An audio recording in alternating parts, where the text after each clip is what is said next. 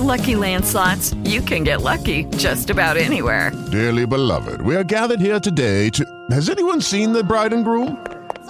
Sorry, we're here. We were getting lucky in the limo and we lost track of time. No, Lucky Land Casino, with cash prizes that add up quicker than a guest registry.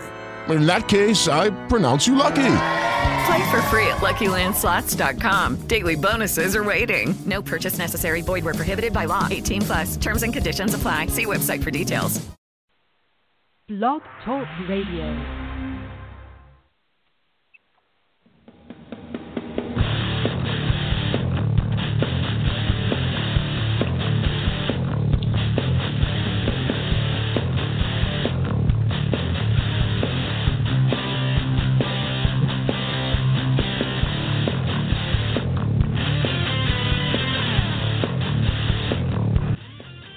All right, everybody, welcome. You are listening live to the Red Zone Sports Report. My name is Chip Blake.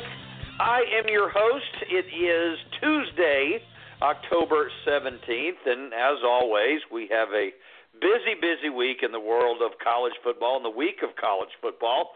It was the first time this late in the season since 2007 that there was not a matchup of top 25 teams. And I should have listened to my elders who tell me that any time a dynamic like that manifests itself, it means upsets galore. And my, did we see some upsets this weekend. Before we get into the upsets and talk a little bit of college football, I want to give everybody a quick update on some baseball in the bottom of the eighth inning. The Houston Astros have a 4-3 lead over the New York Yankees, although the Yankees do have the bases loaded with one out. It is the beginning. Today is the first day of the NBA season. Bad news coming out of the Cleveland-Boston game. Chris Forsberg from ESPN just tweeted that Gordon Hayward is being stretchered off the court in Cleveland after a horrific-looking leg injury, little more than 5 minutes into his debut. So certainly hope it's not as bad as it looks for Gordon Hayward, but it very well could be 5 minutes into his season in Cleveland. Gordon Hayward's season could be possibly over with what looks like to be a fairly significant leg injury in that first game. Also, just breaking about 30 minutes ago, a federal judge in California has granted a temporary restraining order blocking the league's suspension of Ezekiel Elliott.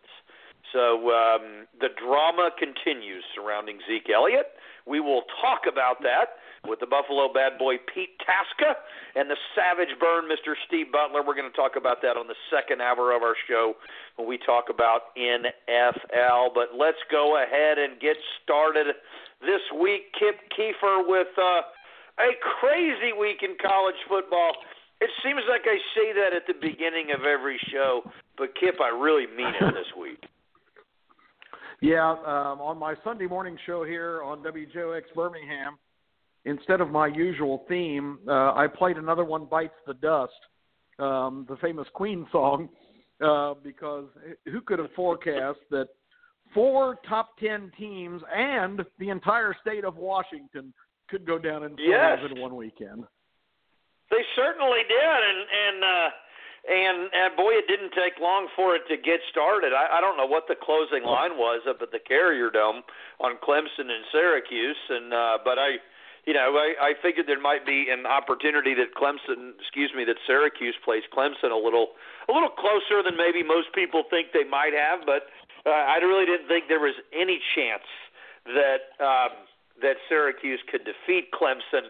I didn't get an opportunity, Kip, to watch that game as high school football takes up all of my Friday nights, actually, with my oldest son playing on the varsity football team. So, but in today's day and age, you can pull up most games on your smartphone, and that's exactly what a lot of us were doing in the stands. Our game was one-sided. Thankfully, we were on the right side of that one side, but a lot of us kind of watched the end of that game. And I tell you, Kelly Bryant, who was questionable coming into the game, really should not have played, Kip. It was very obvious in replays that he was nowhere near ready, and I can't help but think that it very well could have contributed to his concussion. He was looking at favoring, his ankle more than he was protecting an area of his body. Of course, we'll never know that. I don't, but it certainly looked like Clemson, who is not. They're not lacking for depth at the position of quarterback. They're probably as deep as any school in Division I. I think they go at least 4 deep at the quarterback position. Could have easily put somebody else in there to start the game. But, Kip, did you have an opportunity to watch the Clemson-Syracuse game on Friday night and give us your thoughts on what this means for college football as we go into, week 8 in the college football season this coming weekend? Yeah, I got on board right at the beginning of the second half and watched the upset unfold. Syracuse had I think a 7-point lead at the half, but the Clemson offense, which I have said repeatedly, I still consider a little bit of a question mark. Excuse me, got something stuck in my throat here. But anyway, without Kelly Bryant running the show, they were kind of lost and a bit shaky, and they mustered some offense, but there just there really was no consistency in their attack, and they were every play you knew they were on the ledge of making a mistake, and they made several that cost them. But I was more surprised with how Syracuse was able to continue to move the ball in the Clemson defense, which had kind of gotten the reputation through the first 7 weeks of the season of being basically impregnable, and especially with the game on the line at the end, Syracuse made 2 first downs to kind of salt it away. And you really don't expect to see that. And I don't know, something about Clemson. I mean, I remember last year having the same emotion watching their game with North Carolina State. If you remember that game last year on the regular season schedule, NC State had the ball with about 5 minutes left and methodically, basically running the football, drove right down the field and had a chip shot field goal that, of course, the kid missed. And they avoided the major upset in overtime. But it's the second time. I mean, I guess we tend to get too once we identify some defense as just outstanding, then we're actually surprised when anybody moves it. That's kind of the emotion I had as Syracuse put the game away on a 3rd and 8. The quarterback ran and got the first down, which was pretty remarkable. So anyway, I guess you could kind of see coming these Friday night games, Chip. I tell you, I don't know. I hope they throw a whole bucket load of money at these schools, because if I've got a good program, I don't want to play on Friday night, because it just seems like they're almost haunted. USC losing earlier this year to Washington State. And then, of course, this Friday night we had the double dip as Washington State got the favor returned to them on the Friday night jinx. So they go to Cal Berkeley and just get slaughtered by not a very good Cal team. No, you're exactly right. And on the Friday night games too, Kip, if you're a good program, you really don't want to play on Friday night. But if you have to play on Friday night, you want it to be one of your road games. You don't want to burn one of your home games on a Friday night when your fan base. Many of them like to make it a weekend, and I certainly do when I go down to Auburn games. We try to get down there on Friday nights. We don't leave until Sunday. But it's just because it's a Friday night game and it's a road game. It certainly doesn't mean that it's a sure thing by any means. Washington State showed that to Southern Cal a couple weeks earlier, and as you said, got the favor returned to them. But what a crazy week! No top 25 teams. I mean, ESPN Game Day was at James Madison Villanova, for goodness sake. Which was a phenomenal atmosphere, by the way. But nonetheless, number 2, Clemson goes down. Number 5, Washington goes down. Number 8, Washington State goes down. Number 10, Auburn goes down. We're going to talk about that in just a second. Miami certainly looked like they were going to go down, Kip. They were losing most of the game to Georgia Tech. They ended up coming back late, and I think they won that game by 1 point, 25-24. Oklahoma and Texas, what a game. That Texas team, Tom Herman I think got that program heading in the right direction. You wouldn't know it by the wins and losses, but they've made great strides from where they were last year, and they've been a very, very competitive football team this year. And you can tell they're definitely moving in the right direction with the true freshman quarterback Sam Ehlinger, too, who is certainly turning heads and impressing folks all over college football. Let's talk a little bit. We got to talk about it. Auburn, LSU. If you'd have told me on Saturday morning that LSU was going to squeak out a close game against Auburn, I'd say, it surprises me a little bit. I really thought Auburn would go into Baton Rouge and finally get the monkey off their back. But when you tell me the way they lost the game,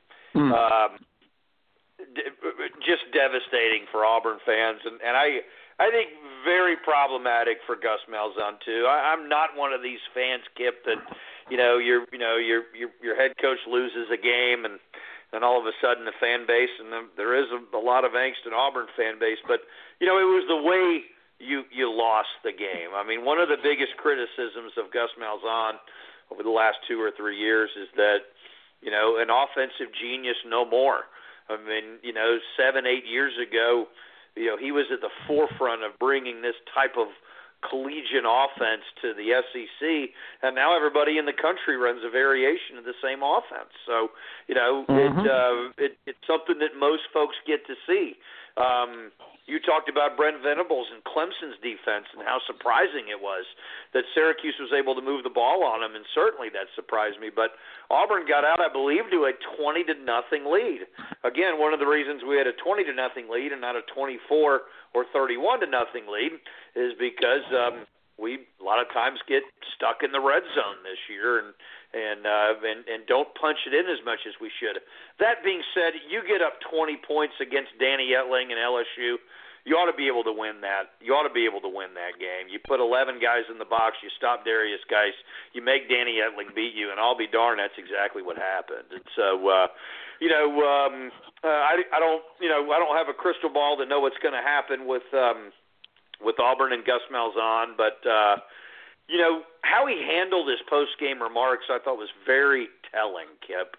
How he also ended the game, too. He ended the game, and this is not an exaggeration, Kip. The last 17 first downs, Kip, were running plays. 17 for 17. So there is no balance in the Auburn offense. One of the reasons Jarrett Stidham had a bad game against Clemson and had a bad game against LSU is that he threw on throwing downs and the offense ran on running downs, and we were as predictable as any time I've ever seen a Gus Malzahn coach team on Saturday. The last 17 first downs were running plays. No balance, not even mix it up. We didn't throw it 3 times, maybe 4 times, maybe 2 times, maybe 1 time. The last 17 first downs, we ran the ball. And so, one of the reasons Stidham's numbers weren't that good, Kip, is because every time he had to throw the ball, LSU would adjust their defense, make sure they played nickel or they played cover 2, cover 3, and there was just nothing there. It didn't help also, Kip, that Kyle Davis, one of our best receivers, didn't make the trip, and we find out today that Kyle Davis has been kicked off the Auburn team for breaking rules. So just a disastrous weekend for Auburn. Overshadowed a little bit by the Clemson loss at Syracuse, but the way Auburn lost this game to LSU really, really leaves a bitter, bitter taste in Auburn fans' mouths. And, I'm not ready to call for Gus Malzahn's head like a lot of Auburn Nation is, but when he had an opportunity in his post-game remarks, Kip, to talk about it, he said he had a message for Auburn fans, and that is the world doesn't end tonight, that we still control our own destiny. Really, Gus Malzahn?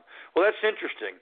We just blew a 20-0 lead against a very mediocre LSU team and a very mediocre at best quarterback in Danny Etling. And now you're telling me we control our own destiny when we end with games against the Georgia Bulldogs and Alabama Crimson Tide, who, by the way, Kip, are undefeated football teams, and they're pretty good? Doesn't look good for Gus now down on the Plains. No, a couple observations. First of all, I watched the first quarter and a half of that game, and I was actively tweeting just, kind of throwing Coach O under the bus, which I still believe he belongs, although it may do more damage to the bus than Coach O. But, the disparity in the talent levels and just the way the teams looked in the first quarter and a half, Auburn looked like they were playing a high school team. They could do whatever they want. Kerryon Johnson was getting 8, 9, 10 yards a carry. Stidham had all day to throw. The defense was stuffing LSU's very unimaginative attack. They're paying their offensive coordinator more than any other OC in the country. And he's had, in my opinion, one or two good halves all year, Matt Canada. But the point of the matter was that Auburn led 20-0. Like you said, they should have been further ahead. Daniel Carlson had 2 chip shot field goals on drives that stalled. Because I don't know, this has been going on for a couple of years. Red zone play calling for Auburn really needs to be revamped and relooked at because they're not very imaginative down there. Yeah, not at all. Exactly. So that's my first observation. You don't let a team. I think LSU got the ball back after the last Auburn field goal with, maybe 2 minutes left, and they basically just came right down the field in 7 or 8 plays and scored a touchdown. And, that's never a good sign. Auburn just seemed like they lost their intensity with the lead. It was almost halftime. The defense didn't play the same way, and then the second half was completely a different story. One criticism, and my phones were lit up on Sunday. People want to really just tear Gus a new one. But my observation was that, one of the most basic things in football is when a defense takes something away, that means they're going to open up the door to you exploiting something else. You take what the defense gives you. It doesn't seem to me like watching Auburn over the last couple of years that Gus makes those adjustments. When Kerryon Johnson was so good in the first half, LSU moved a safety up into the box and kind of took the run away in the second half. And instead of going to some more like a controlled passing game, some slants, some swing passes, some stuff out in the flat, Auburn still had they have some great athletes on the receiving corps. It was almost like they developed a mentality, we're going to run the ball, like you said, on first and second down, and on 3rd and 9 or 3rd and 6, we're going to try to throw it down the field for about 15 yards. And it just wasn't working, but there's almost like a stubbornness to not acclimate to what's going on, and I just don't really understand it for the life of me.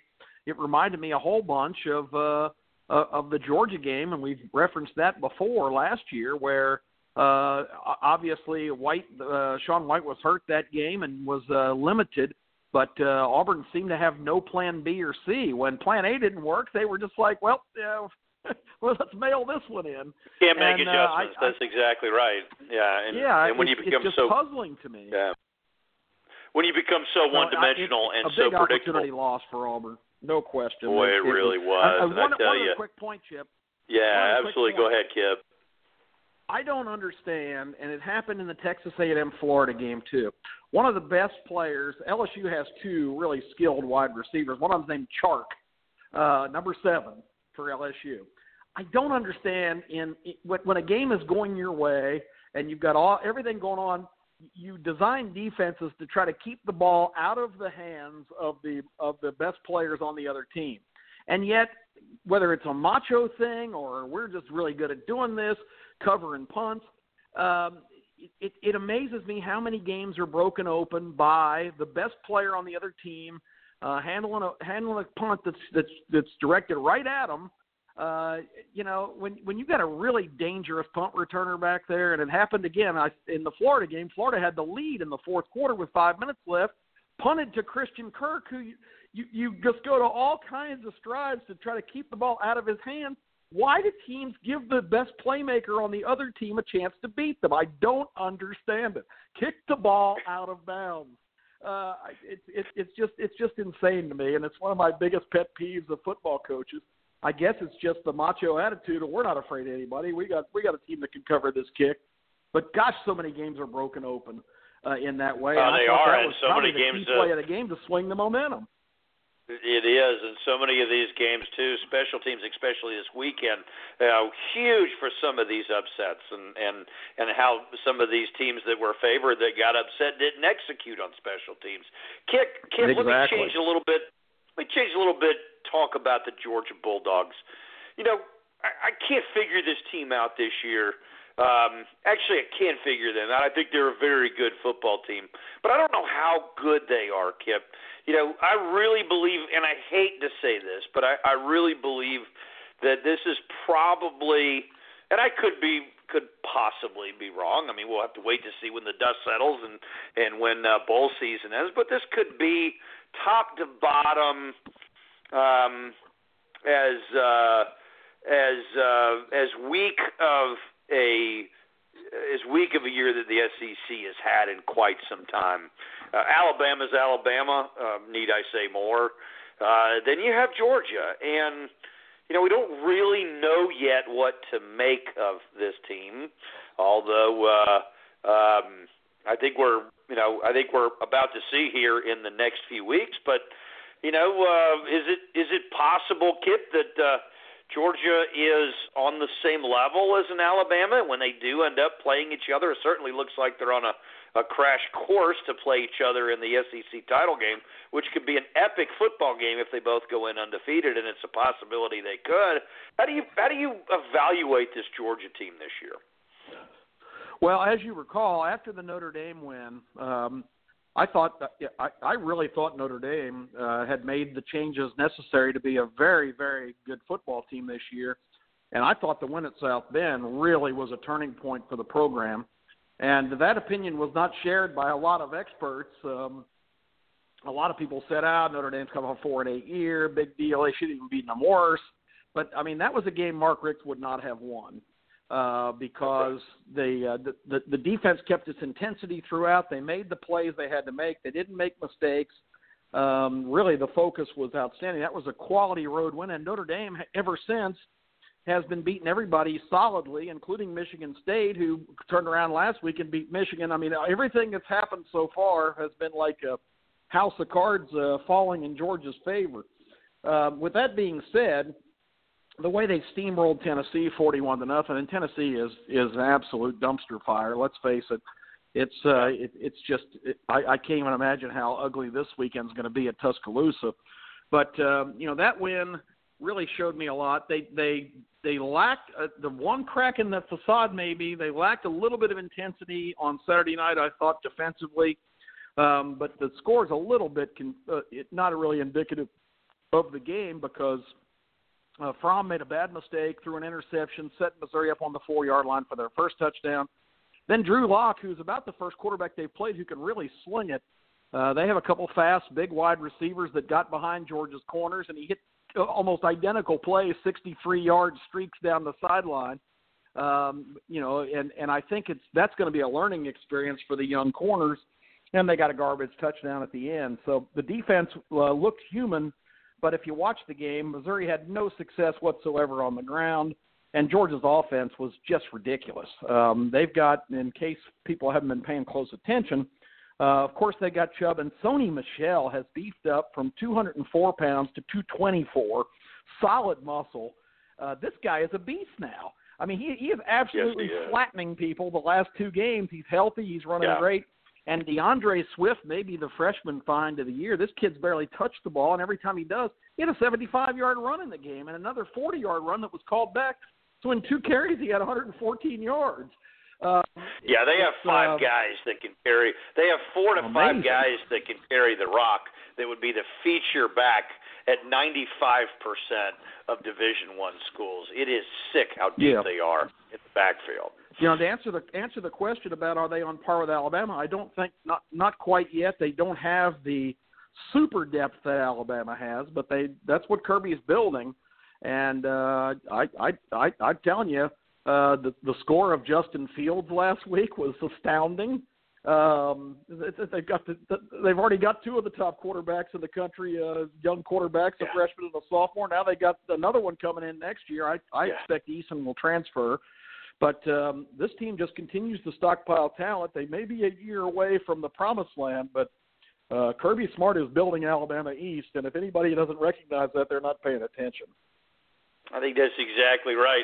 We talked at the beginning of the show, game day this past weekend was up at James Madison for the riveting James Madison and Villanova game. And I shouldn't downplay it. What a tremendous atmosphere it was. And, James Madison was a great place. Students and the community really embraced having such a spotlight, on their school, and I think they went on to dominate the game 30-10 or 30-8 or something like that. But not this week, Kip. Not this week. Game day is going to be in the Happy Valley for Michigan and Penn State. Michigan squeaked out a win this past week on the road against Indiana in overtime. Typical Michigan game, very painful to watch. I'd rather get a root canal with no Novocaine than to watch 4 straight hours of Michigan football. But, Penn State, I don't know how good Penn State is right now. I mean, a lot of pressure on them with all the upsets this weekend. I think Penn State in most polls is the second best team in the country, but they haven't beaten anybody. Michigan at 5-1, the 19th team in the country. Nobody is giving Michigan a chance to go in and win this football game. But candidly, I don't know that Penn State is that good. They have the best one of the best running backs. I hate to say they have the best running back in the country because 2 or 3 of them might be in Georgia's backfield. But Saquon Barkley's a stud, make no doubt about it. He's exciting. He's a playmaker, makes things happen. But, I think there's a good chance Michigan could probably shut him down with as solid as they are on defense. So what do you expect this weekend when Michigan and Penn State take the field, Kip? Well, I think Jim Harbaugh couldn't have asked for a better scenario in terms of, like you said, nobody's given them a chance. Penn State's just the darling of college football now. All of the Eastern media has just fallen all over themselves to praise the Nittany Lions. The only semblance of an actual opponent they've played was Iowa on the road, and that game came down to a miraculous finish where Penn State hit a touchdown pass with seconds left to go, denying Iowa the upset. So they have had one test of a team that's, I think Iowa at least has 2 losses. But the point is they really haven't played anybody, and this is an acid test. And usually in these kind of spots, when the invader has a great defense and has been taken for granted, I don't know if they'll win the game. I think the line is 9.5 as of this morning. That's down a couple of points. Michigan was, of course, one of the teams being projected for great things this year. Their offense was absolutely painful. My radio partner Terry Quillian referred to the Big Ten as the fake news conference, which I always got a big laugh out of. So we'll find out. I mean, Ohio State's rolled it up over everybody since their terrible loss to Oklahoma, who turned around and lost to Iowa State. So Penn State, for the validity of the conference, really needs a resounding win against the Wolverines on Saturday night, or the Big Ten's really thrown into chaos. They do, Kip. One other game we need to talk about before we take a 60-second break, and on the other end of the break we'll talk a little bit of NFL football. But a game not a whole lot of people are talking about this week yet. Southern Cal and Notre Dame are going to go at it this weekend. Notre Dame is 5-1 on the year. Their only loss to the Georgia Bulldogs. Southern Cal 6-1. They always haven't looked real good doing it. Their only loss, as we talked about earlier, was a Friday night game against Washington State, and Clemson showed us this past Friday night how tough it is to play those games on the road. But those 2 teams playing a primetime game this weekend at Notre Dame. How do you handicap Southern Cal and Notre Dame, Kip? Well, I think it's a big edge for the Irish to be at home. If anybody stayed up late the other night, in addition to watching Washington inexplicably lose at Arizona State, and wasn't that weird? Arizona State, a team that typically gives up 45 and 50 points, holds Washington to 6. That was insane. They grind out a 13-6 win. It was all like, who's possessed these guys? But at the same time, USC was in a dogfight with Utah, down 21-7, fought back, took a 28-21 lead. Utah scored with just seconds left, and Coach Whittingham went for the win instead of kicking the extra point and going to overtime. And as frequently happens, they're stuffed at the goal line, and USC escaped with a 28-27 win over the Utes. Every USC game this year has been a high wire act. I mean, and they've lived to tell the tale 5 out of the 6 times. But now they go to Notre Dame, who I believe is a legit team that can flat run the ball, plays physical. Kelly got back to the kind of football he wanted to play, and it's a big spot. I mean, if USC is as talented as they were, again, I almost thought we needed to go ahead and mail the national championship trophy to the Coliseum before the season because USC, Sam Darnold, he's going to win the Heisman Trophy. Oh, yeah. The Trojans have everybody back. They were the best team in the country last year, blah, blah, blah. Of course, Alabama beat the best team in the country 52-3 last year. But That's right. But that was before they really got their act together. But this team has looked anything but the best team in the country. They have struggled every week against every opponent except for Stanford, perhaps the best team they played. So it's really, they're kind of an odd outfit, and that kind of team may rise to the occasion. My gut tells me Notre Dame, but my logic tells me that USC is going to finally deliver the product that everybody's been waiting to see. So I think this is a fascinating game. I can't wait to see it. I think it's a toss-up. I look forward to seeing it, too. Kip, hang on for us for 60 seconds. We will be back on the other end of the break, and when we do, we're going to welcome the Savage Burn and the Buffalo Bad Boy, and we're going to talk a little NFL football. So you guys stick with us. We'll be back in 60 seconds.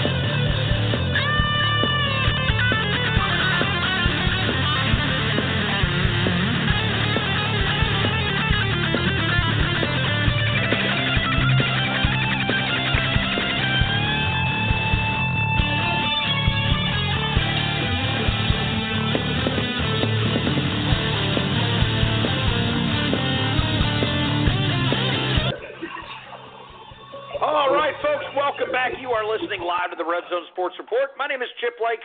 It is Tuesday, October 17th, and appreciate you listening in. We just had a very quick, Kip, 30-minute recap on what was a wild week in college football, and the NFL season, NFL Week 6, proves to be like any other week. A tremendous amount of storylines, some surprise games on how they turned out, and as we talked about at the beginning of the show, Kip, we have breaking news in that a federal judge in New York has granted a legal reprieve to Dallas Cowboys running back Ezekiel Elliott.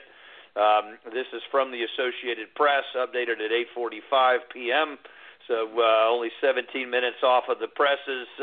A federal judge granted a temporary restraining order blocking the league's suspension, clearing Ezekiel Elliott to play Sunday at San Francisco. U.S. District Judge Paul Crotty's ruling comes 5 days after a federal appeals court overturned a Texas court's injunction that had kept Ezekiel Elliott off of the field. Crotty granted the request for a temporary restraining order pending a hearing before the presiding judge, Catherine Polk-Falia, who, guys, and I'm not kidding, I'm reading this from the Associated Press report, he granted the restraining order before the presiding judge because the presiding judge is on vacation this week. No doubt, no joke, guys. So he ordered the league to appear before Catherine Polk by October 30th to argue why the suspension should not be blocked until courts in New York and Texas can rule on challenges the Players Union brought against the suspension. The Savage Burn, Steve Butler. I have always said, and I believe you would agree with me, that we have way too many federal judges that can rule on these orders, and it just seems like, you can judge up any one federal judge, any one of them can grant a temporary restraining order and can rule on something like this. We've seen it before. We saw it with the Tom Brady Deflategate suspension that a federal judge granted an injunction for, and it kind of waited in limbo for a year, and then a year and a half after Tom Brady is accused of inflating footballs, he finally has to sit for 4 games. Steve, give us your thoughts on the situation with Dallas Cowboys running back Ezekiel Elliott. Well, my first thought is judges take political donations too, and my second thought they do indeed is that the first injunction was put forward. I believe the first TRO was granted in Texas. Surprise, surprise! But this one coming out of New York seems like more of the function of not having everything together as far as the court's concerned, and buying really 2 weeks until they do. And I really haven't seen too many of the facts around why it was handled this way today, but that's just glossing the media. That sounds like what it was to me. At the end of the day, every legal analysis of this that I've watched or heard has said that eventually Ezekiel will be sitting down. So he might be delaying the inevitable unless we hear some convincing evidence where, is brought forward that the NFL doesn't have the opportunity to make this decision, and Tom Brady had to sit his 4 games too. Yeah, exactly. So let's welcome in the Buffalo bad boy, Pete Tasca. Pete, we ran into a little bit of this, very similar. Different circumstances, different infraction. But, when this happened with Tom Brady, they were in limbo a while. So all of a sudden he was going to serve a 6-game suspension. They were going to be the first 6 games of the year. Well, he was granted an injunction. So he got to play the first 5 games of the year. First 5, actually, Cowboys had a bye week last week, so 4 games. And then now all of a sudden, his injunction is lifted. They appeal again, and now it looks like there's another temporary order. So, at some point in time, if you're the Cowboys, don't you want to get this over with? So you can move on from this episode. Did they not learn that from what the Patriots did? Pete, your thoughts on Ezekiel Elliott and the situation in Dallas? Well, it's a shame for just about everybody involved. And I know one of the Brennan's favorite whipping boys out there is Jerry Jones, of course. He's a glutton for punishment. He just continues to bring in ball players that are have character issues. Let's just leave it at that. It's just happened over and over and over again. What's the precedent? Is it Tom Brady? I don't know. It just seems like there's no rhyme or reason to what the NFL is doing with these fines and these suspensions and then the appeals and the courts, and it just goes on. And the casual football fan just could care less. At the end of the day, they want to see their favorite football players out on the field, doing what they're made to do essentially, and scoring points in their fantasy lineups. And it's just a shame for everybody involved. Just be over. Just be done with the darn thing, and let's be on with some football. Whether it's Alfred Morris, Darren McFadden, or Ezekiel Elliott in the backfield for the Cowboys at this point, let's just move on from this thing, because it's just getting to a point where there's so many things that are taking away from the game on the field nowadays.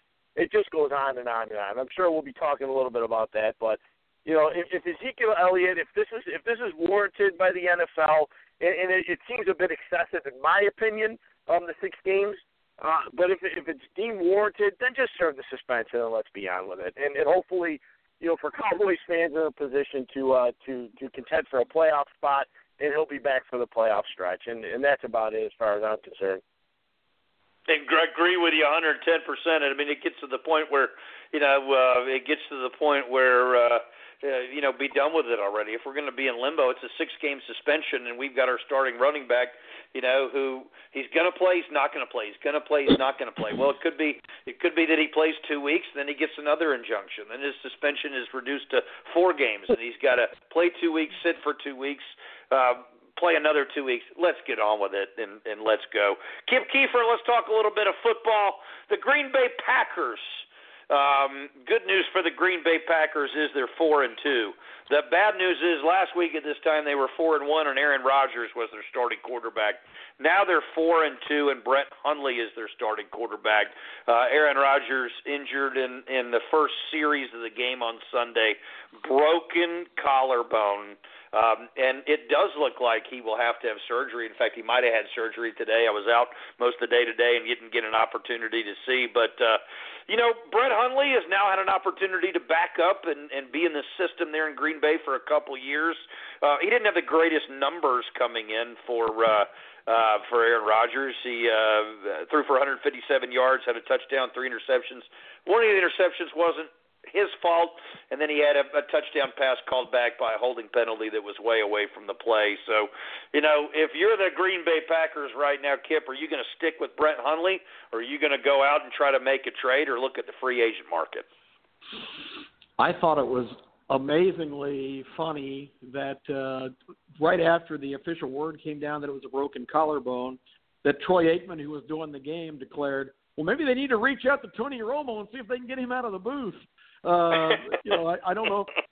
I don't know if Troy was inspired by. There's only room for one former Dallas Cowboy quarterback to be starring on network television, or that was a legitimate thing. And he came back a little later and said, I was really kind of joking about that, but that might be the kind of extreme measure. I mean, you look around the league, and I mean, I don't know who you're going to bring in. Hundley, like you said, already knows the system. I do reject the analysts saying the Packers are a quality organization. Mike McCarthy's an offensive genius. They'll be fine. I'm sorry. If anybody in sports is, quote, the franchise, this guy is it, Aaron Rodgers. I mean, he wills that team to win. If anybody watched the Dallas game 2 weeks ago, I mean, that last drive was just ridiculous. And he can do superhuman things like scramble 18 yards to keep a game alive when he's not really known as a runner. He just does what's necessary. So you talk about the heart and soul of a team. There's no way that's not going to be catastrophic, and maybe they can hang on. But this is his throwing shoulder. By all measure, he's probably done for the year. And I'm sorry, no matter how talented or how acclimated Brett Hundley is, they are not going to be the same team, not even close. Couldn't agree more. The Savage Burn, Mr. Steve Butler, you missed the first 30 minutes of the show, but a large portion of the first 30 minutes of the show was me venting. I was venting. Why was I venting? I was venting because Auburn got out to a 20-0 lead on Saturday against a hapless LSU offense led by all-pro, all-everything, Heisman Trophy quarterback, front-runner Danny Etling. Oh, wait a second. Maybe he's not a Heisman Trophy front-runner, but he certainly looked like one on Saturday night.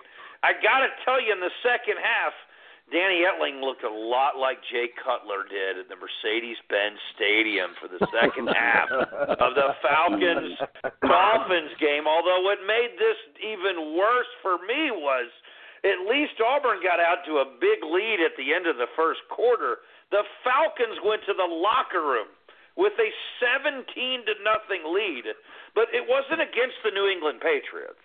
It was a 17-0 lead at home to the Jay Cutler-led Miami Dolphins.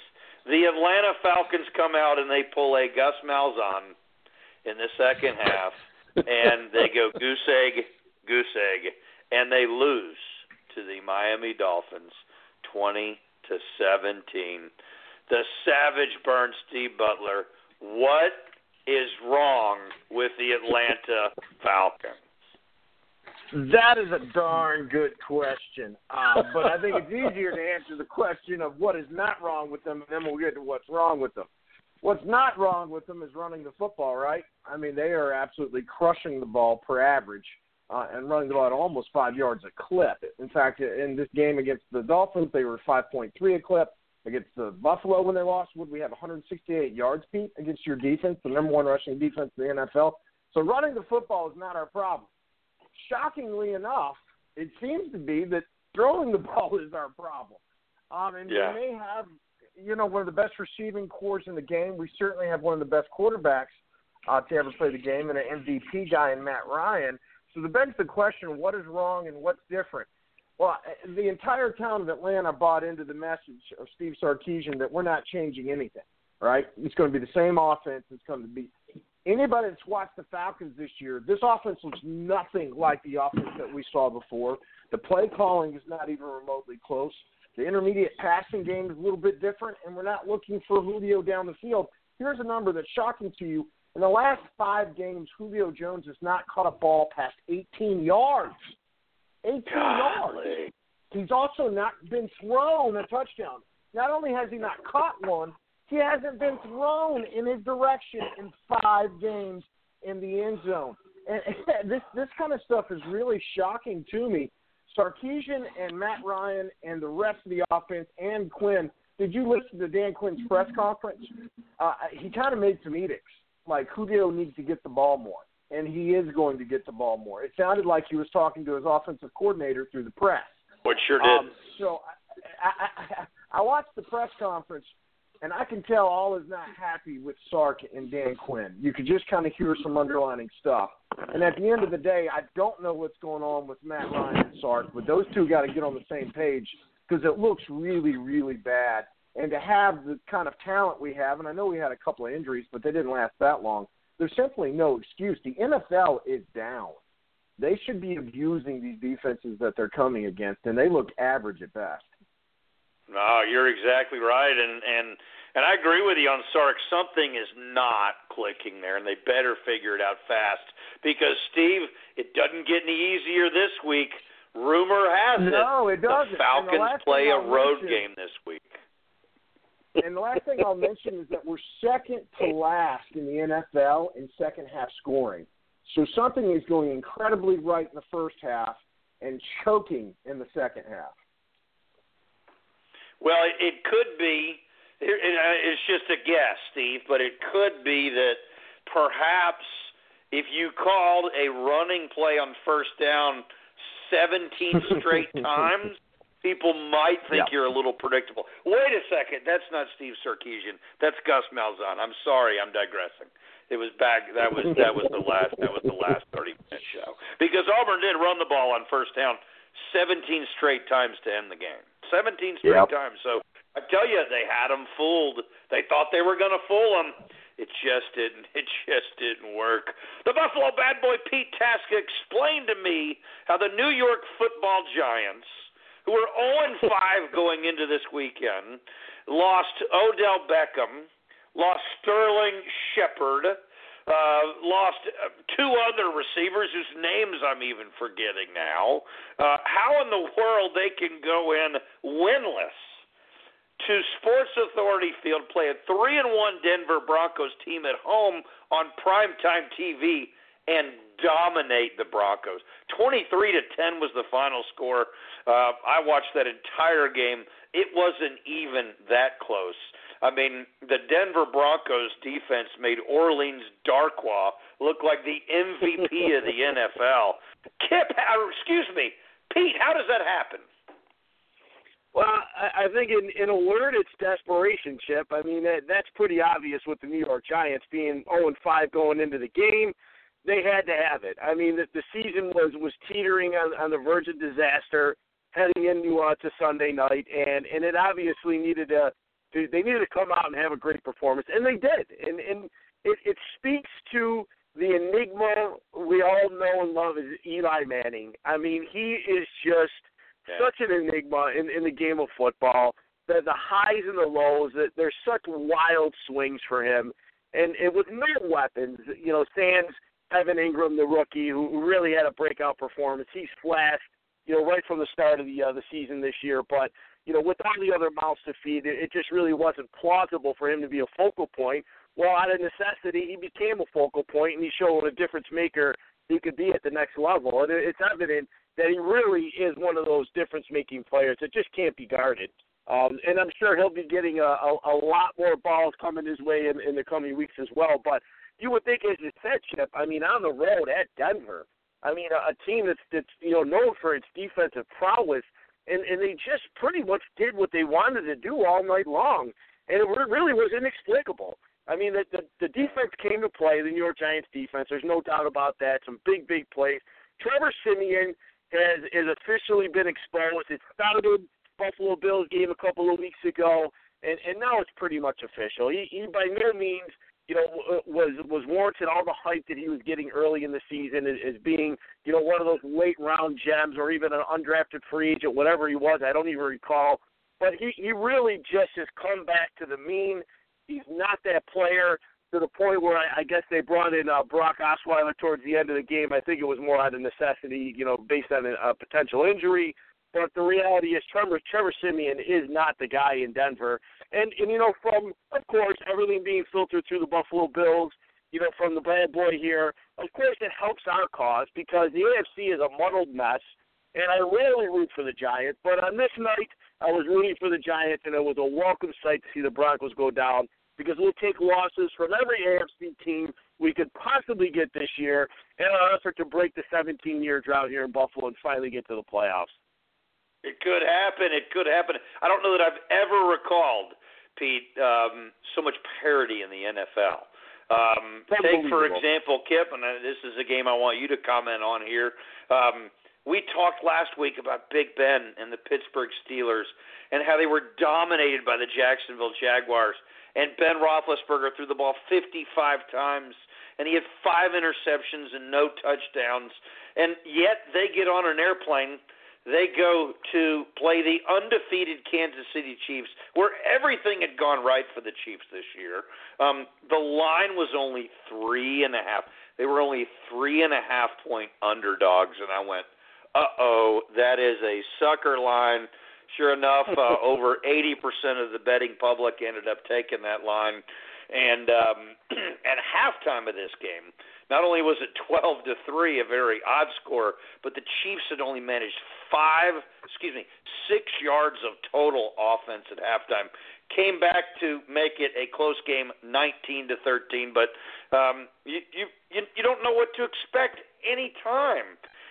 With any of these teams, with the exception of the Browns, I mean, they're always the exception, right? I mean, 0-6, and they're worse than everybody thought. But, nothing seems to make sense over the length of an NFL season. Kip, give me your thoughts on the Chiefs Steelers this weekend at Arrowhead.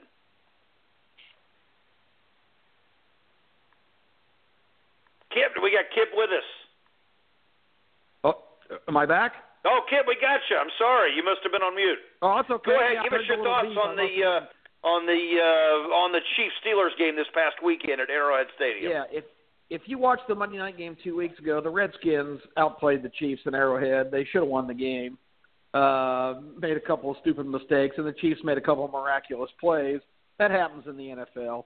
So so the next week I was all over. I just was sure they were going to go to Houston and have it handed to them by the Texans, and you saw what happened. Merciless and J.J. Watt both go down within the first 5 minutes of the game. And the Chiefs' offense, all of a sudden Alex Smith looks like the second coming of Brett Favre. He's slinging it all over the yard to 6 or 7 different receivers. They were unstoppable. So it was almost a sure thing they were going to go home and lay an egg.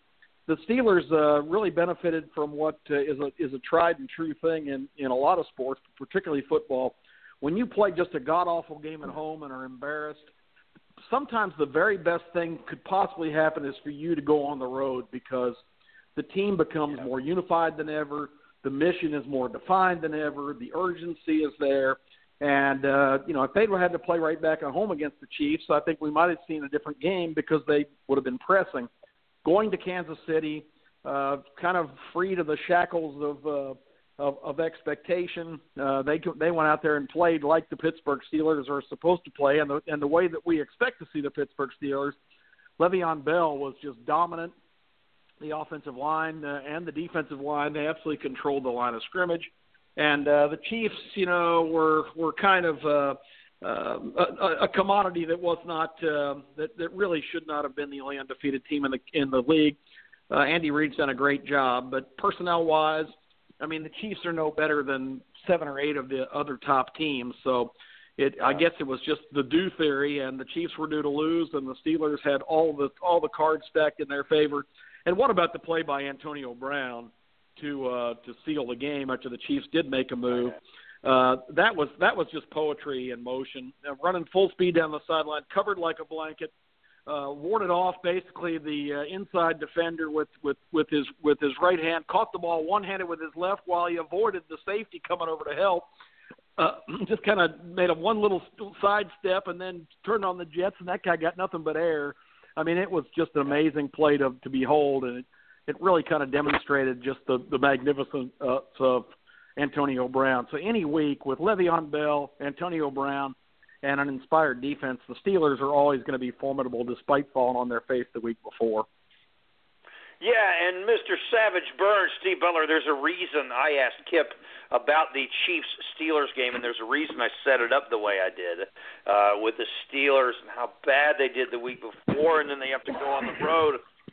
Ooh, wait a second. That kind of sounds like what the Falcons have to do this week, don't they? So the Falcons also have a road game after laying an egg to the Miami Dolphins.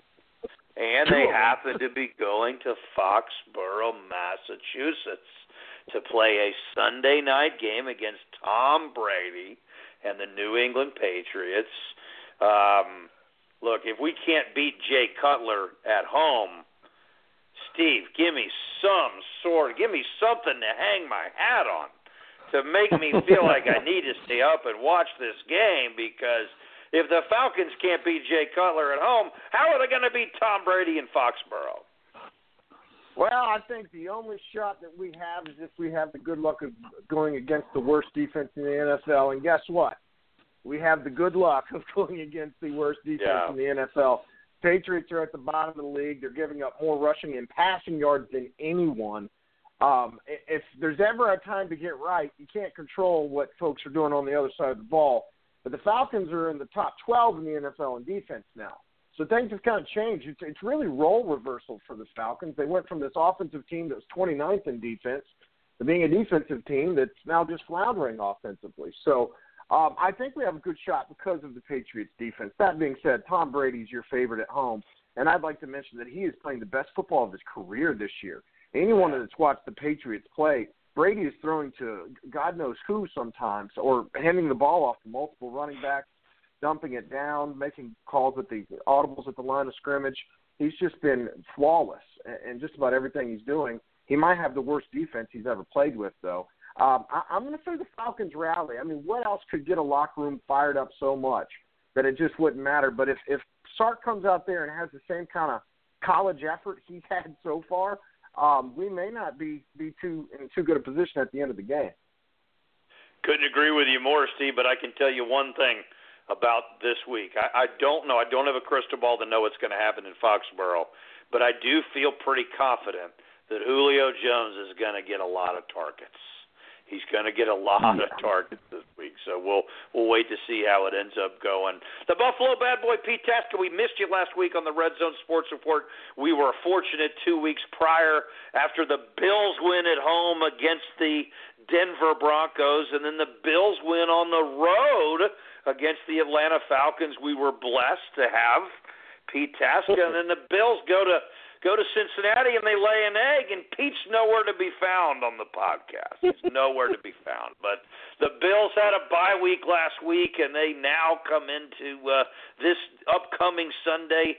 They got a game against the Tampa Bay Buccaneers.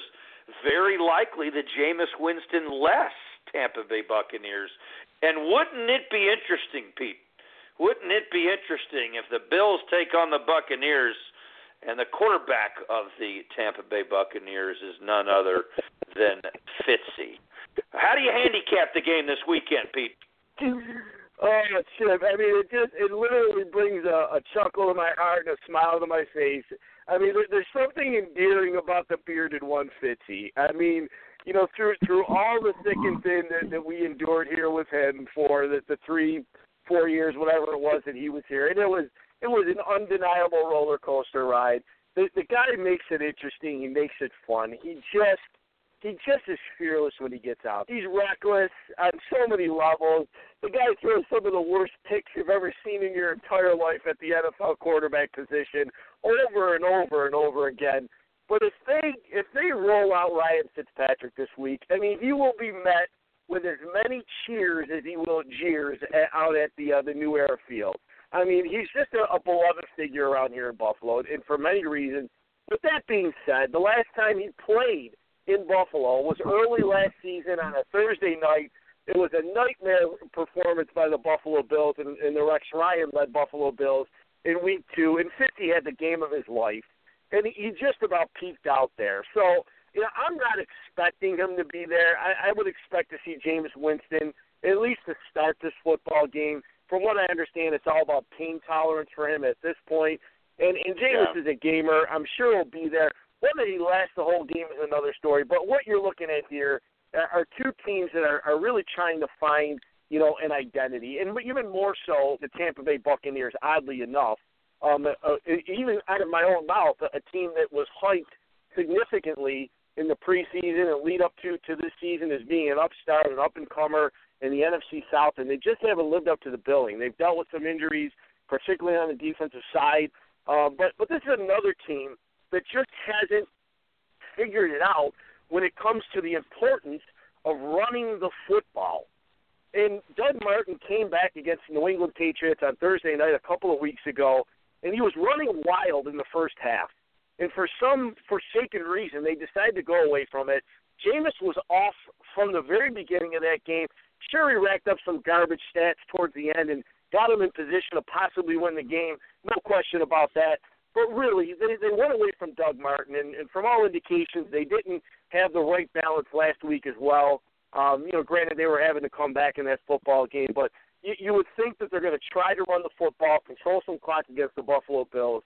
All in all, this game is shaping up to really be another ugly stinker. I'll just put it out there like that. If you enjoy pretty football, scoring, and you know, well-executed plays and things of that nature, don't tune into the Buffalo Bills this year. You're not going to get it. You're definitely not going to get it in this game either. And I got to be honest with you, I am going to give the Bills the edge in this game simply because they are at home. They're a week rested, coming off the bye, and with Jameis Winston being banged up, the whole Fitzpatrick, you know, subplot to the deal, I got to go with the Buffalo Bills this week in a squeaker. I'm with you. I think it sets up well for him, Pete. I think it sets up very, very well for him. So it'll be interesting to see if Jameis can get out there and go 4 quarters, and if he can, if Ryan Fitzpatrick ends up coming back to the Ralph. And how long has it been since he's been on the Bills roster, Pete? Oh, what has it been? It's been a solid 5 years or so. I don't know definitively what it is.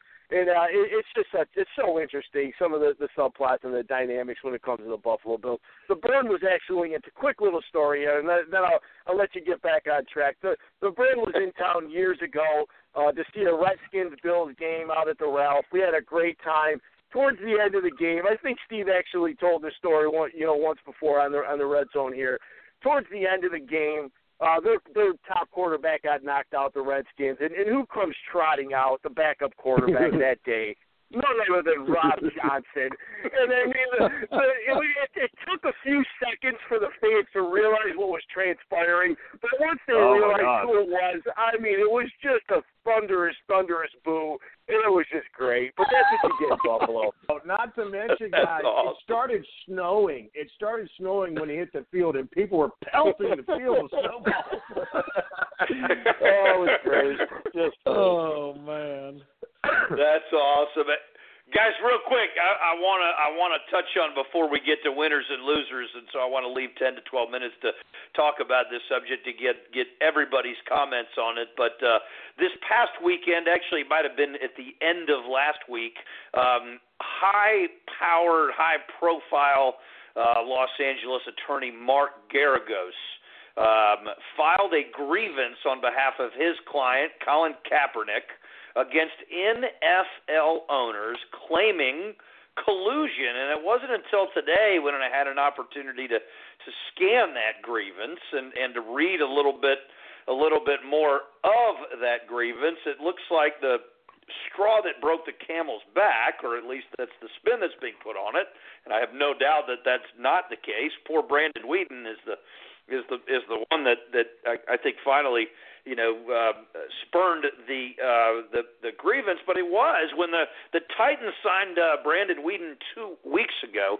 That was evidently the straw that broke the camel's back in Kaepernick's camp to go ahead and file this grievance. I actually feel a little bit bad for Brandon Weeden. I think there were far more quarterbacks that were signed that were a lot worse than Brandon Weeden was, and I know that's a small list, but let's face it, guys. I mean, Colin Kaepernick is not being signed because these quarterbacks that are being signed are better than he is. He's not being signed because he's a polarizing figure. He is the face of the national anthem protest movement, and nobody wants to bring the circus roadshow into their team and their market from a free agency perspective, and I can't blame them. But the question then becomes: is it collusion? Will Garagos be able to get anywhere with this?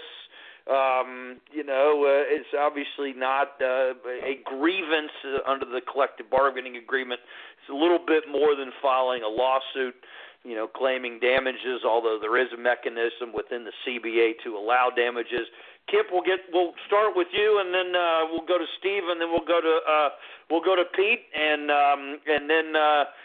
then we'll take a little bit of a break after we get done talking about Garagos and grievance and Kaepernick, and we'll come back for winners and losers, and we'll wrap it up for the week. But Kip, your thoughts on Kaepernick, the grievance he filed this past weekend against the NFL, specifically the owners for colluding against him to get a job in the league after he opted out of his contract last year in San Francisco?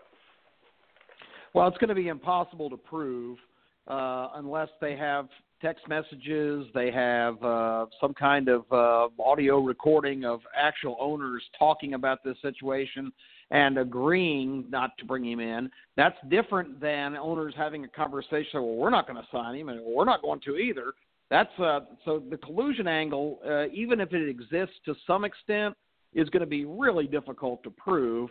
It's kind of I heard one commentator refer to it as kind of a Hail Mary legal move, and that's probably what it is. I think you basically touched on what's going on here. From a football standpoint, NFL personnel people do not believe that Colin Kaepernick is a difference maker who's going to come in and win games for them. If he was, then I think you would see, a team would be willing to plug him into that spot. But I think the perception is that at best now he's a quality backup, and they just don't feel like it's worth having that guy on their roster that, as you mentioned, is a lightning rod of attention and controversy, and also would probably be somewhat of a divisive situation in a lot of NFL locker rooms. The situation is already, polarized as it is. And, so from that standpoint, is Colin Kaepernick better than probably 25 quarterbacks on NFL rosters now? And that might be a conservative number. I would say absolutely. But I think the decision has been made by a lot of NFL folks. And the Titans thing with Brandon Weeden, they were just shocked that he was not even invited. They auditioned like 4 different quarterbacks, and he wasn't even asked to come aboard. So I think you're right. That was the thing that put it over the top.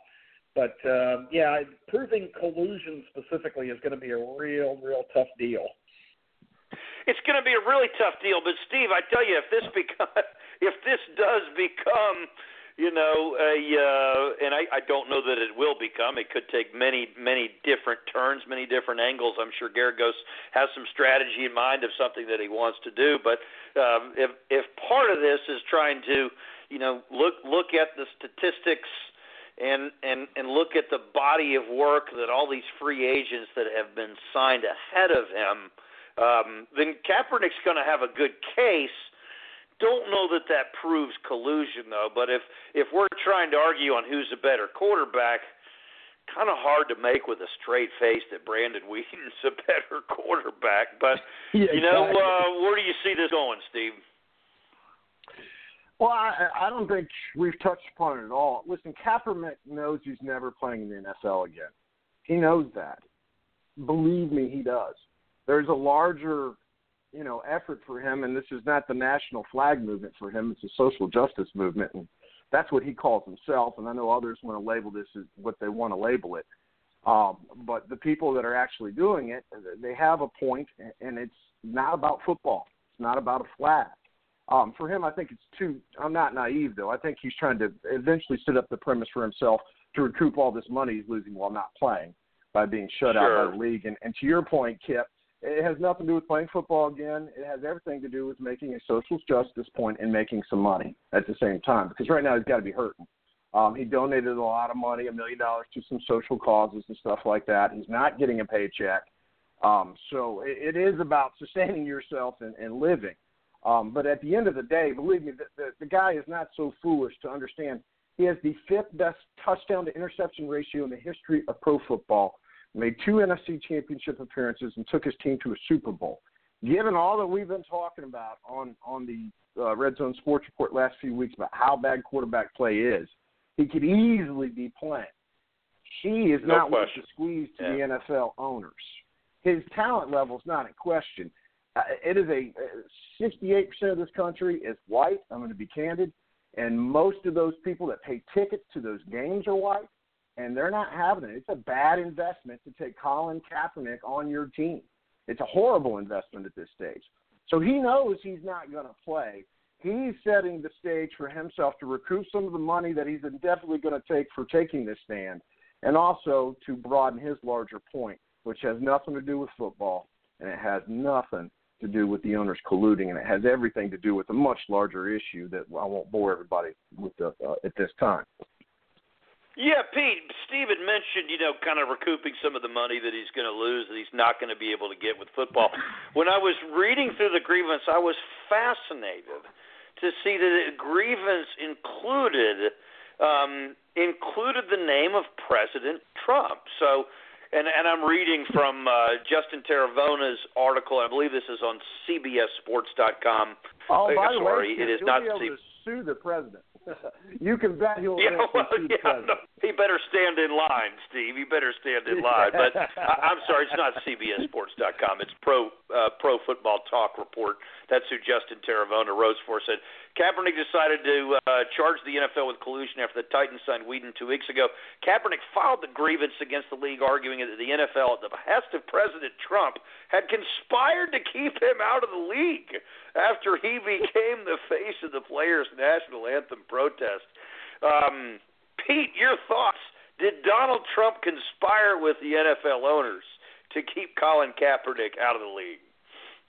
Oh, my gosh. I mean, if that's the case, well, let's be honest. When it comes to Trump, I mean, they just keep lobbing more and more accusations, allegations, everything under the sun at Donald Trump. I mean, he just takes it like a champion. I've never seen anything like it. It's quite unbelievable. Never have seen anything either.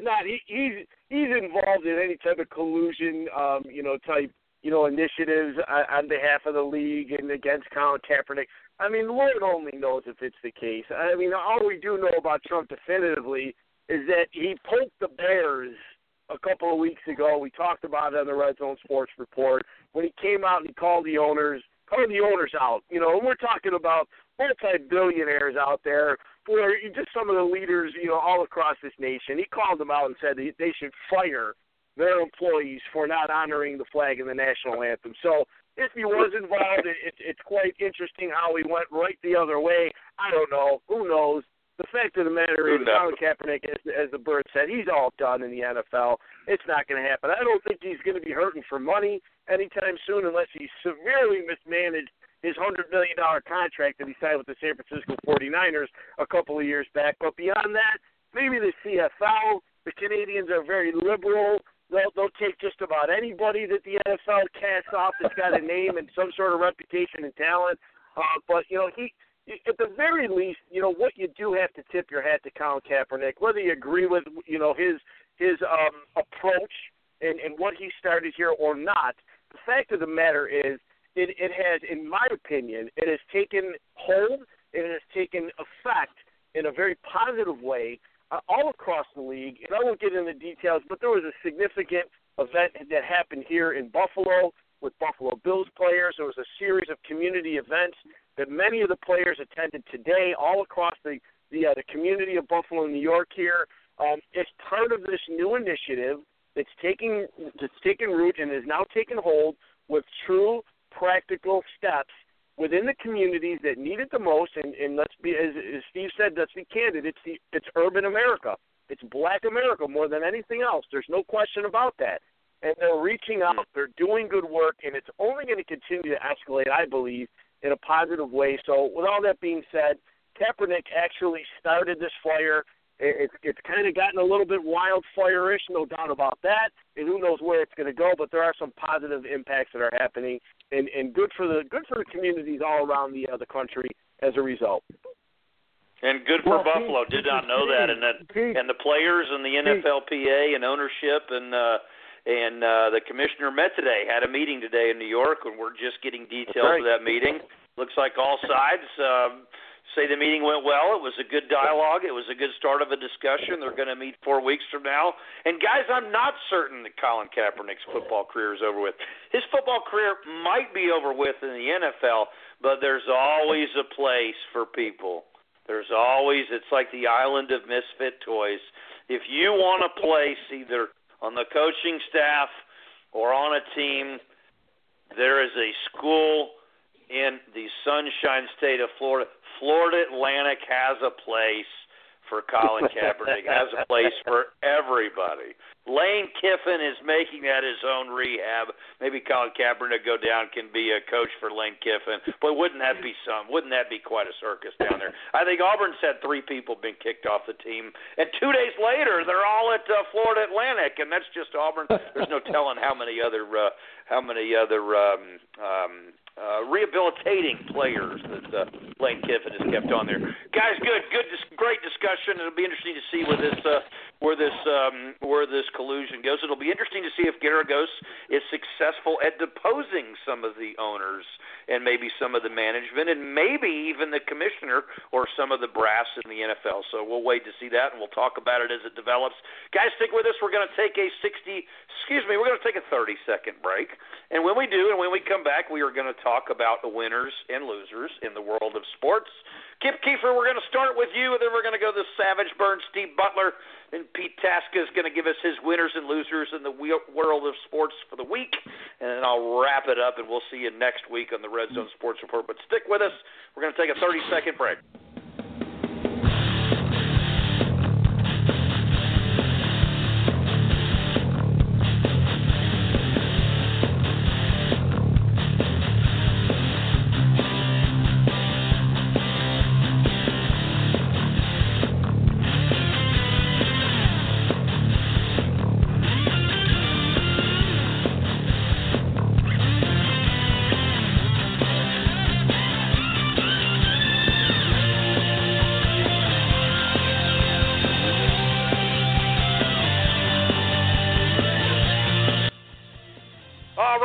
Welcome back. You are listening live to the Red Zone Sports Report. My name is Chip Lake, and it is Tuesday, October 17th, and we have reached our final segment on tonight's podcast, our winners and losers segment for the world of sports for the week, and we are going to start with our college football guru live from Birmingham, Alabama, Mr. Kip Keefer. Kip, go ahead, get us started with your winners and losers for the week in sports.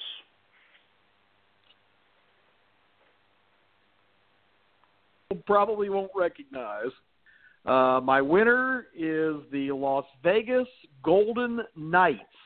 Now, this is not a bunch of jousters in armor that are featured at one of the casinos. This is the National Hockey League expansion team that just started the brand new season. Last Tuesday night, their first home game ever in Las Vegas, they made a decision to change from the traditional kind of opening night ceremonies to a half an hour almost length honor of the first responders and the heroic people that had responded just a week before, 3 blocks from the new arena where the shooting took place. And 19,000 people, standing room only crowd. Both my sons were there, described the ceremony as absolutely moving my youngest son, who is not very emotionally wound very tight, even said it was the greatest thing he'd ever seen. And so he said the emotion and the feeling in that building was unbelievable. They brought out, they introduced firemen and policemen and hospital folks and doctors and the paramedic people that handled so much of the problems and some other heroic individuals. But with all that said, after all that ceremony, the new Las Vegas Golden Knights, guys from Russia, Czechoslovakia, all over Europe, Canada, and the United States, brand new to the city, came out and in the first 9 minutes and 40 seconds of that game scored 4 times. And the place was just up for grabs. I mean, it was just unbelievable.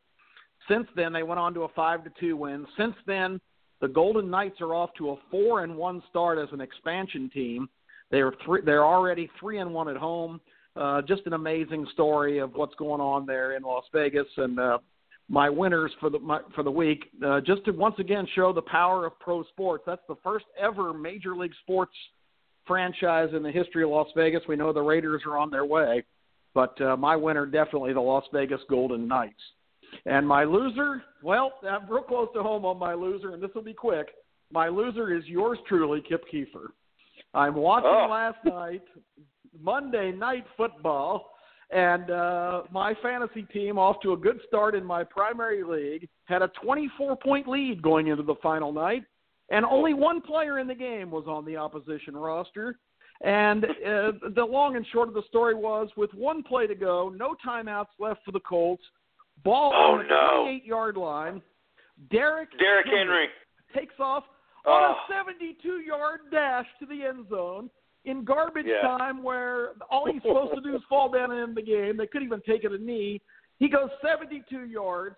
He scores 14 points on that jaunt, because in our league there's even a bonus for going over a certain yardage threshold, and I lose by 0.5 point as a result of that run. Last week, Derrick Henry carried 8 times. This game he carried 24 times for close to 200 yards.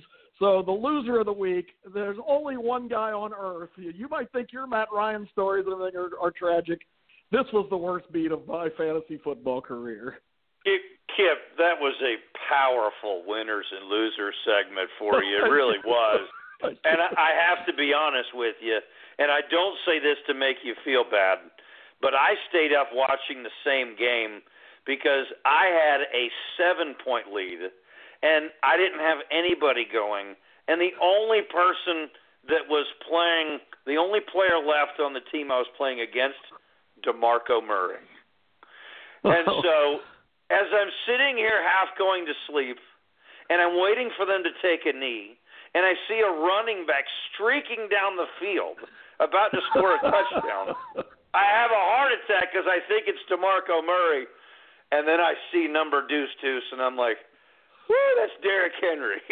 So I remember it vividly. I logged some onto days my screen. chicken, I some logged days onto feathers. my screen and saw that it was a 0.5 point too many.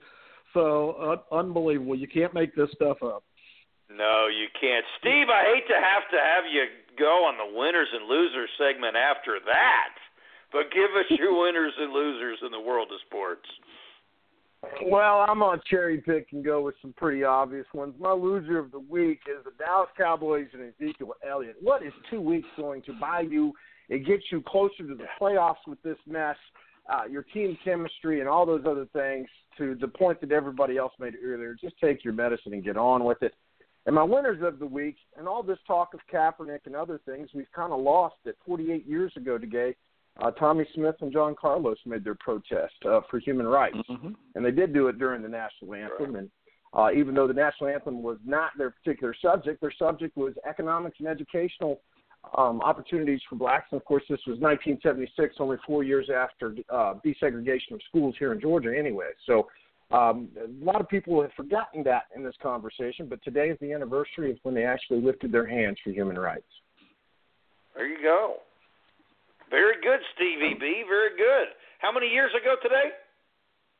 48 years ago today. 1968. I've almost been alive that long. Not quite, but I've almost been alive that long. I'd like to add that we're still having the same conversation. Indeed we are. The Buffalo bad boy, Mr. Pete Tasca. Give us your winners and your losers for the week in sports. Well, gentlemen, my winner of the week is Adrian All-Day Peterson, AP, getting traded, completely miscast in New Orleans. Never made sense from the very beginning. First quarter of the year, absolutely nothing. They finally make the move and dump him off to the Arizona Cardinals, desperate for a running game. And he comes out and he goes for almost $140 and 2 touchdowns and a big victory over the Bucs. You got to love AP. The guy, you knew he had something left in the tank, and he showed it, and it was great to see. I've been a fan for years, and I'm really happy for him. Happy for the Cardinals, and certainly happy for Bruce Arians. Always been one of my favorite coaches in the NFL the last couple of years here, and it was great to see. Loser of the week has got to be NFL Senior Vice President of Officiating, Al Riveron, for overturning the touchdown at the Meadowlands when Austin Seferian-Jenkins caught the ball, bobbled it for a second, went into the end zone, and hit the ground with control after crossing the goal line for, to my mind, and thousands, maybe millions of others, an obvious touchdown. It was called a touchdown on the field. He must have looked at this clip how many times? 10 times? And he overturns it. And not only overturns it, calls it no catch, calls it a touchback, and gives the ball back to New England.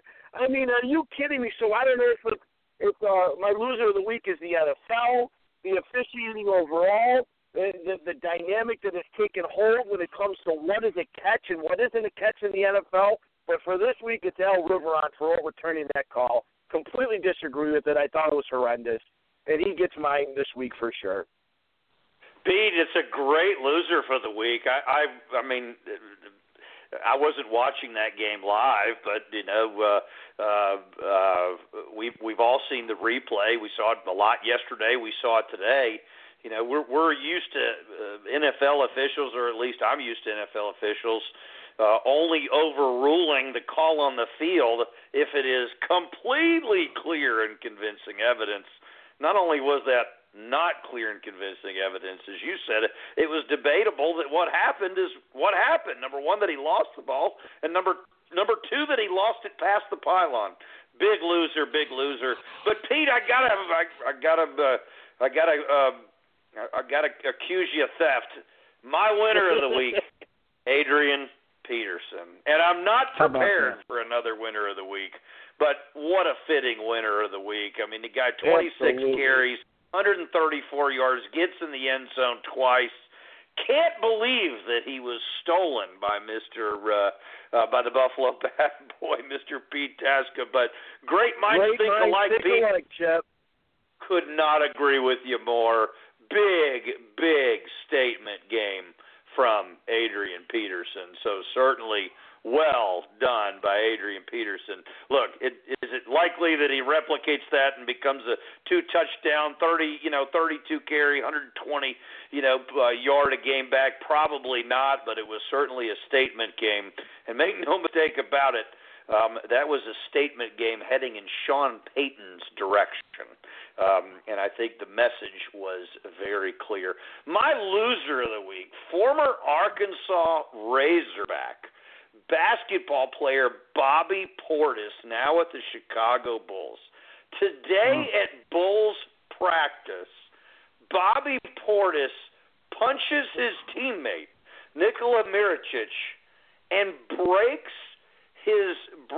a multitude of bones in his face. Details are still coming out about exactly how bad the injury is. They had to get an ambulance to take Mirotic to the hospital, and early indications are that Mirotic is going to be out an extended period of time, and he is possibly going to be facing surgery. So my loser of the week is Chicago Bulls Bobby Portis.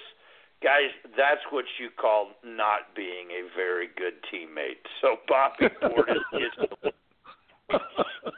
Guys, great show. It flew by as it always does.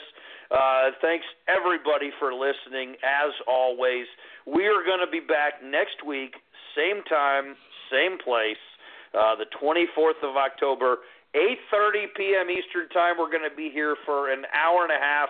We're going to be talking about all the games this weekend on the college football slate. And I'm sure it'll be as exciting of an NFL slate as it was this week. A lot of close games, a lot of parity in the NFL. So thanks, Kip. Thanks, Pete. Thanks, Steve. Thanks, everybody, for listening. We'll catch you next week on the Red Zone Sports Report.